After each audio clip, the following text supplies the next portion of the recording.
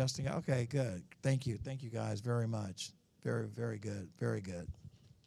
Okay, so I'm going to do a PowerPoint presentation as part of my message today. So I'm going to just move the screen out a little more. And just so everybody can see it okay. All right, all right. Beautiful. Let me just move my laptop over some. Everyone get the sermon notes for this week? Anyone not get them? Okay.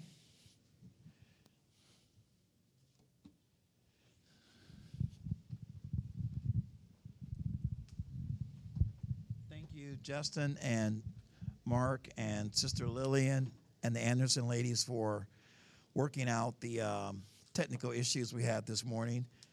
Appreciate you guys. Let's give our audio, video, IT team a hand clap.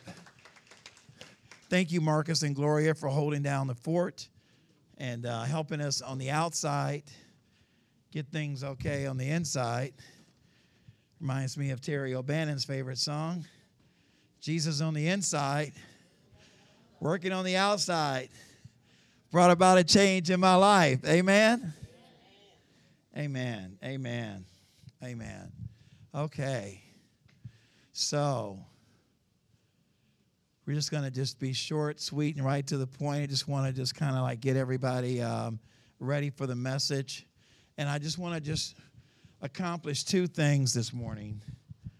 I want to help us understand the real importance, or how really important these Old Testament prophets are, and how we can apply prophecy, thank you, Mark, for passing those out, how we can apply prophecy that was written, wait for it, 4,000 years ago. How is it relevant in 2021? Some things that happened last week, especially if you're following the pandemic reports coming from the CDC and the WHO and the NIH. We get information last week that may be obsolete and of no avail this week. I mean, just think about that. I mean, talk about a moving target. But this prophecy that we're reading this morning was written 4,000 years ago, 2,000 years before Jesus, and it's just as relevant, just as accurate, watch this, just as accurate as it was the day it was written. It's almost as though the ink hasn't dried yet. It's just absolutely amazing. It really is. It really is. And I pray that it's exciting to you as it is to me. I'm going to try to make it exciting. It's, I read a survey that said that the Old Testament minor prophets, also known, AKA as the 12, are the most least read books in the Bible. Even less read than the book of Revelation, which I thought no one reads. But the minor prophets are by, according to this one survey, the least amount of read books in the Bible, even by Christians. So, of course, that piqued my interest. When I read that, I was already pumped about talking about guys like Obadiah, Zechariah, Haggai, Malachi, Jonah, Joel, Amos, Habakkuk, Nahum, guys that we hardly ever hear about. I mean, we know the big four, right? When it comes to prophets, we know Isaiah, Daniel, Ezekiel. We know those guys, right? Those are kind of considered Jeremiah, the big four guys that wrote what's called the major prophets, which isn't that it's major from, it's not like it's more important than the minor. They're just called major and minor because of the size of their books and because of the audience that they were targeting. But they're all critical. They're all critical. So, dear Lord, this morning, just for a few minutes, help us to understand how we can be better in your word, how we can grow from all of your word, not just a portion of it, not just the New Testament, but all of it that's relevant, And it's all relevant from Genesis to Revelation, every single word, every single chapter, every single verse. We ask to help you. We ask that you would help us get that understanding. In Jesus' name we pray. Amen. Okay, so that's what I want to accomplish. So let's just start out by talking really quickly. What is a prophet? A prophet is just really a person that speaks on God's behalf. There are so many people today that are calling themselves prophets, and they're really speaking on their own behalf. They really have their own agenda. So a prophet is a person that speaks on God's behalf. It's God's message that they're supposed to present, not their own. So some people think that all prophets only predict the future. Prophets talk about the past. They remind us of the past. They talk about issues that are current, and they also talk about future issues. So a prophet doesn't just stick to the future. He covers a lot of territory. And sometimes they talk about all three. So the Bible mentions true prophets, mentions false prophets. It mentions even prophets that spoke for other gods, like the 450 prophets that were prophets for Baal over in his 1 Kings, the 18th chapter. These prophets were prophesying for Baal, which is a false or idol god. And by the way, the word prophecy, there's two words. I think I actually have a slide up here for that. There's two words that talk about prophecy. Yeah, there it is right here. There's a prophet prophesies prophecy. The word prophecy is a verb. The only difference between prophesy, and prophecy is just the S and the C. And this is a noun. This is what is actually prophesied. This is the message, prophecy. Prophesy is something that a person communicates from God. It's a message, so it's a verb, it's an action. So these prophets are prophesying both past, present, and future. Okay? And when we're talking about the prophets, we're talking about all 17 of them, or all 17 books of prophecy, starting at the book of Isaiah, ending at the book of Malachi. Jesus is just demonstrated in all of these books. And you can find Jesus in every book of the Bible because the Word of God is about God. And in the beginning was the Word, and the Word was with God, and the Word was God, according to St. John 1:1. I'll talk more about that another time.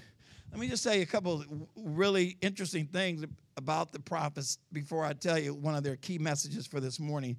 And that is these guys had to go through some weird stuff according to God. I mean, imagine Hosea marrying a prophet. We don't know if he married a prostitute or if she became a prostitute after they got married. But, boy, that would be grounds to cut her loose, cut him loose if he was doing that.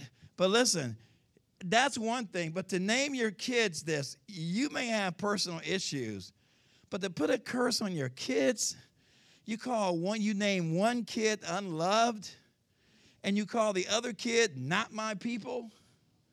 I don't even know how you sit down and come up with that. They certainly didn't look at a book of baby names and come up with naming their kids unloved and not my people. But that's what Hosea did. And God used that as an illustration to show them, that was to symbolize how Israel was treating God.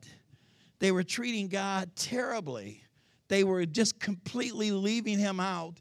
And they just went to other gods. They actually went, as it were, whoring for other gods, idol gods, false gods, instead of believing in the true and living God. Of course, we know the story of Jonah and the big fish. This was also symbolizing Jesus' sacrifice and his burial. A couple other eccentricities with these prophets. Ezekiel, boy, this guy was interesting. He laid on his left side for 390 days. He slept on his one side for 390 days to emphasize or to symbolize the 390 years that Israel was in sin and backsliding against God. Talk about dedicated. Wow. He also ate a diet of barley cakes that was cooked over cow manure every day. That was his diet. You know why he did that? He did that to symbolize that when God's people went into captivity, they were going to eat food that was unclean or contaminated. And he was showing that Isaiah stripped off his clothes and walked around town naked. Literally, he'd get arrested today. Isaiah 20, you can see these, Daniel 1, Ezekiel 4, and his stripping was to symbolize the humiliation that Egypt and Ethiopia would befallen, would come to them at the hands of the Assyrian conquerors. And then there was Jeremiah, who fastened a yoke, a cattle yoke, to his back. And he walked around with this thing all day until another prophet broke it off. And the yoke symbolizes the servitude that the Jews were going to experience. I'm sorry, that's a little off the screen, against Babylon. Hopefully the other ones will be better. So here's the key. Here's the reason I brought all that up. I brought it up to say that these men and women went through what they went through for the purpose of getting God's message across to his people. It was that important. So much so that most of these men and women were martyred. Most of them lived lives of isolation, humiliation, rejection, completely being dismissed and marginalized. Poor Jeremiah, dude preached for 40 years, got 0 converts. All of his prophecies came true. Then they were carted off into exile by the Babylonians. He ended up being deported to Egypt and was stoned. After all he went through, he was stoned by his own people. And I think why this is important to me is that I feel like every message in the Bible is important. And I think that these prophets are critical, and their messages are relevant today. And if I had to capsulize in one word the message from these prophets, both major and minor, it would be the word idolatry.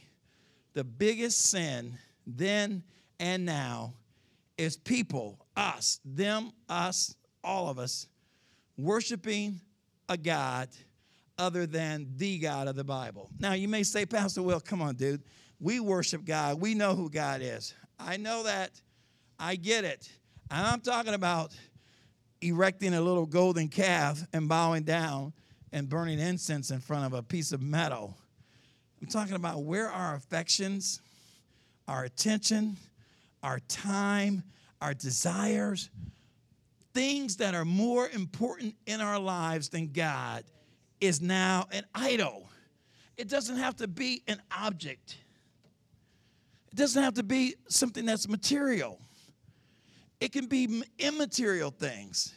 It can be our education, our money, our spouse, our girlfriend, our boyfriend, our car, our job.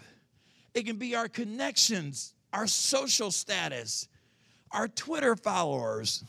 I mean, you'd be surprised what people will choose to make front and center in their lives. And it doesn't matter whether they call it a God.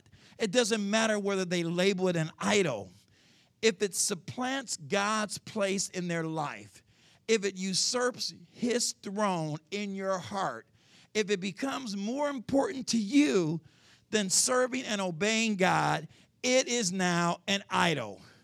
Doesn't matter what you call it, it's what God calls it. And he says that you're putting something ahead of me, something before me, something that's more important than me. Amen? So my question to you is, why do we forget God's goodness? Why do we keep making the same mistakes over and over again? Why do we keep all of these prophets that I named, all 12 of the minor prophets and the 4 major prophets, all of them emphasize that Israel repent. Some prophets were to Judah, the southern kingdom. Some prophets were to Israel, the northern kingdom. The bottom line is the message was the same. Return, repent, stop backsliding, come back to God. Get it together. Remember God's goodness. Remember what he did for you. Look at this. He says that some people have become blind to the reality of their own demise. In Hosea chapter 4, verse 6, it says, my people perish for a lack of knowledge. The word knowledge, and I think I broke that down here. It might even be broken down in your notes. The Hebrew word for knowledge is a word called yada, Y-A-D-A. It's similar to a Greek word in the New Testament that we see all the time called oida, O-I-D-A. It's a similar word for knowledge. It's similar to the word genosis that we learn in the Greek, and we talk about that a lot. It is learning God intimately, not just informationally. You with me? So what this is about is this. God is saying through Hosea, you have rejected me because you don't know me. And you don't know me because you choose to invest your time and energy and effort in knowing other gods, other things, other pleasures, other distractions. Okay? I think that's an excellent word to know. Lord, help me to know you. Sister Marie, I think, sang that song a couple weeks ago, that I may know you, knowing you, Jesus. There is no other way. I want to just not know about you. I don't want to have a peripheral knowledge of you. I don't want to have a book knowledge of you. I don't want to have an academic or an intellectual knowledge of you. I want to have an intimate, personal. The word know there, yada, is also the word that's used when it said Adam knew Eve and she conceived. It suggests the greatest part, the most intimate knowledge one can have. God wants us to have an intimate, experiential, personal knowledge of him, not just a peripheral, sort of casual, surface knowledge of him. Amen? So that's what this is talking about. Joshua, when Joshua was over the Israelites, it was probably, and I'm almost done, hang with me a couple more minutes. Joshua was probably the last person that was in charge of Israel when Israel was under what is known as a theocracy. You know what a theocracy is? It's a nation that's governed by God. Theocracy is basically a national or a body, a group. Theocracy, God ruled, God over, God in charge. God always wanted Israel to be a theocracy. Quite frankly, he wants all of us to be a theocracy. We're not. Some of us are under a democracy. Some of us are under a monarchy. Some of us are under an autocratic government where it's basically a dictatorship. Some of us are just in chaotic situations where governments are just ruled by mobs, like Israel was after Joshua died here. But while Joshua was alive, the people experienced God personally, and they were together. You read that over in Joshua chapter 24:15 when he says, choose you this day whom you will serve. As for me and my house, we will serve the Lord. Remember that? So this is how things were in Joshua 24. Fast forward, if you will. Fast forward to Judges. Just the very next book. Just 2 chapters away. That generation completely, when they died off, look at what happened. After that generation died, what generation? The generation of people that knew God personally. People that were under a theocracy. They were ruled by God. They were governed by God. They worshiped God. They served God. They loved God. When they died, the Bible says, another generation grew up who did not acknowledge the Lord. See the word knowledge in there? No. Yada. Yada. They did not have a personal, intimate, experiential relationship with God. They only had a hearsay, secondhand, some passed down knowledge of God. They did not acknowledge the Lord or remember the mighty things he had done from Israel. Starting with God's deliverance of Israel through the Red Sea, through the wilderness, giving them victory over the Canaanites, tearing down the wall of Jericho, giving them success in all of their military struggles. They forgot that. Listen, guys, you might say, Pastor Will, that happened X amount of years ago. Can I say something to you? is happening today. We still forget how good God has been to us. We still forget, don't we? When the enemy comes in like a flood, isn't it something how we quickly forget how God has delivered us time and time again from similar situations? And that's his ploy. What the enemy wants us to do is be distracted and misinformed, because that's how he deceives us. He causes us to forget about what God has done, forget about God's goodness in our lives and the victories that he's given us and the miracles that he's already performed.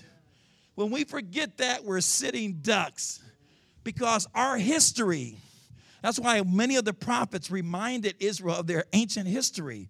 Remember what God has already done for you. Be encouraged by that. When we forget our history, we're bound to make the same mistakes over and over and over again. Amen.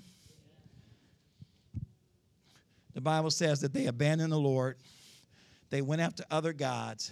They served Baal and Ashtoreth. And boy, that brought about disastrous results, because look what happened. They suffered violence, injustice, oppression, sexual promiscuity, idolatry, even child sacrifice was practiced. Israel and Judah both failed God. They both backslid, and they both forgot their knowledge, forgot their blessings of what God had done for them. So in closing, here's the solution to that. The Bible says that God knew that they were going to do this, and he provided a solution. The solution was Jesus Christ. He said, I'm going to send the Savior. I'm going to send the deliverer. And that's what I want to share with you today in closing, that God has a solution for our absent-mindedness, our forgetfulness. The solution is that we return to him. Actually, it's part of the Monday morning moment. Kind of like something that seemed like Johnny Cochran or Jesse Jackson would have said. It says, if you repent, he may relent. And you know what? It's really a shame, because Israel, in spite of all the prophets that were sent, and there were a lot more prophets that are God sent than the ones that are mentioned that have books with their names after them. Elijah nor Elijah they did not write a book, but they're all through Old Testament history. Two of the greatest prophets ever, and there were many more that weren't even as popular as the ones we know about that God used to send this message, because God is so full with long suffering. He is so patient. He's so compassionate. He's so sincere about giving us a chance to get it together. The Lord promised that he would restore the years, Joel 20:25, that we've lost and wasted if we come back to him with sincere and contrite hearts. So there's a solution. There's a way to get back what we've lost. There's a way to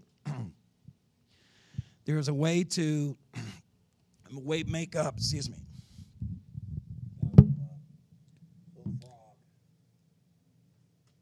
there's a way that we can make up for wasted time. And Joel 2:27, Joel 2:25, and Joel 2:23 are excellent verses that cover ways that God gives us to resolve our relationship and salvage our relationship with him. I think I got one more slide on that, our Monday morning moment. Yes. It's the last one. So the Monday morning moment kind of like wraps it all up. It's far more important to know God than to know about God. And I underline that because there are those two words again. That word of knowing about is essentially this word right here, genosis. And the word knowing God intimately, the word yada in Hebrew, is talking about having an intimate knowledge of God. For my people are destroyed because they don't know me. They don't yada me. They don't have an intimate, personal, deep relationship with him. That's just so critical. It's so critical that we move from having, I'll say what I would call casual Christianity. Casual Christianity is just knowing the Lord on the surface, refusing to have a deeper walk with him, refusing to go beyond just being a churchgoer, refusing to go beyond just being a church member, refusing to go beyond just being religious or moral or decent, but wanting to know God personally, wanting to have a relationship with him based on experience and trust and deep knowledge. I pray that that's what you want to do. Amen? I really do. I pray that you're not satisfied with just also ran relationships, just knowing God, knowing about God. I pray that you really want to know him personally. Amen? And these prophets are just great about just, if you would, through the week, I put together a Be a Berean. Please read it. Please, if you just spend 5 minutes a day reading about these prophets and their message, you will see that it is so relevant and so good and so on point. For this week, I mentioned, please read Joel chapter 2. Please read Amos. It's a short book. Please read Joel 2:22 through 26. Meditate on it. Memorize Hosea 4:6a. We talked about that earlier. And there's a question there. Actually, the study question is, how do you define being faithful to God? So I want you to do that this week if you would. Just give it a shot. Give Be a Berean a shot. Try it. See if it ministers to you. See if it helps you take your relationship, your walk with the Lord to the next level. Amen. Let's pray. Lord, we just thank you for the word this morning. We thank you for this time that we've had to worship today. Teach us your word. Help us to become serious pupils, students for your word. Help us not to look at church as a necessary evil or an obligation or a requirement or some sort of debt that we're paying. But help us, Lord, to look at these chances, these opportunities, these privileges that we get to assemble. Help us to look at them as pure celebration, pure gold, opportunity piled on opportunity, extravagant love, extravagant kindness on your part. Help us to look at our relationship with you, Lord, as being vital, that we need to, that we must take it to a deeper level, that we must focus on knowing more about you, exposing more of ourselves to you so that you can have your way in our lives, so that you can control us. Help us to be more submissive to you, surrendering the reins of our lives, surrendering our minds, surrendering our desires, surrendering our passions to you, that you might just change our appetites. Give us new focus. Give us new things that we love. Give us new and better things to focus on and to center our attention. Help us to spend our time wisely and to redeem the times and to number our days, knowing that we don't have forever to get this thing together, that your coming could be any day. Our death could be any day. We must be interested, Lord, in getting things right and redeeming the times now. Light a fire under us, Lord. Give us a sense of urgency this morning. Change our focus. Change our appetites. Change our drives, Lord. Stir us up. Shake us up. Help us, Lord, to just want to go to a higher place in you. Give us just a righteous discontentment about where we are. Help us not to be satisfied with status quo. Help us not to be satisfied with mediocrity. Help us not to be satisfied with just doing enough. Fire us up, Lord. Bring revival, personal revival to each one of us. just a personal solemn assembly in each individual, that we will want to get it together individually. Revolution starts inside. Revival starts with one person. We thank you and we praise you. In Jesus' name we pray. Amen. Amen. God bless you.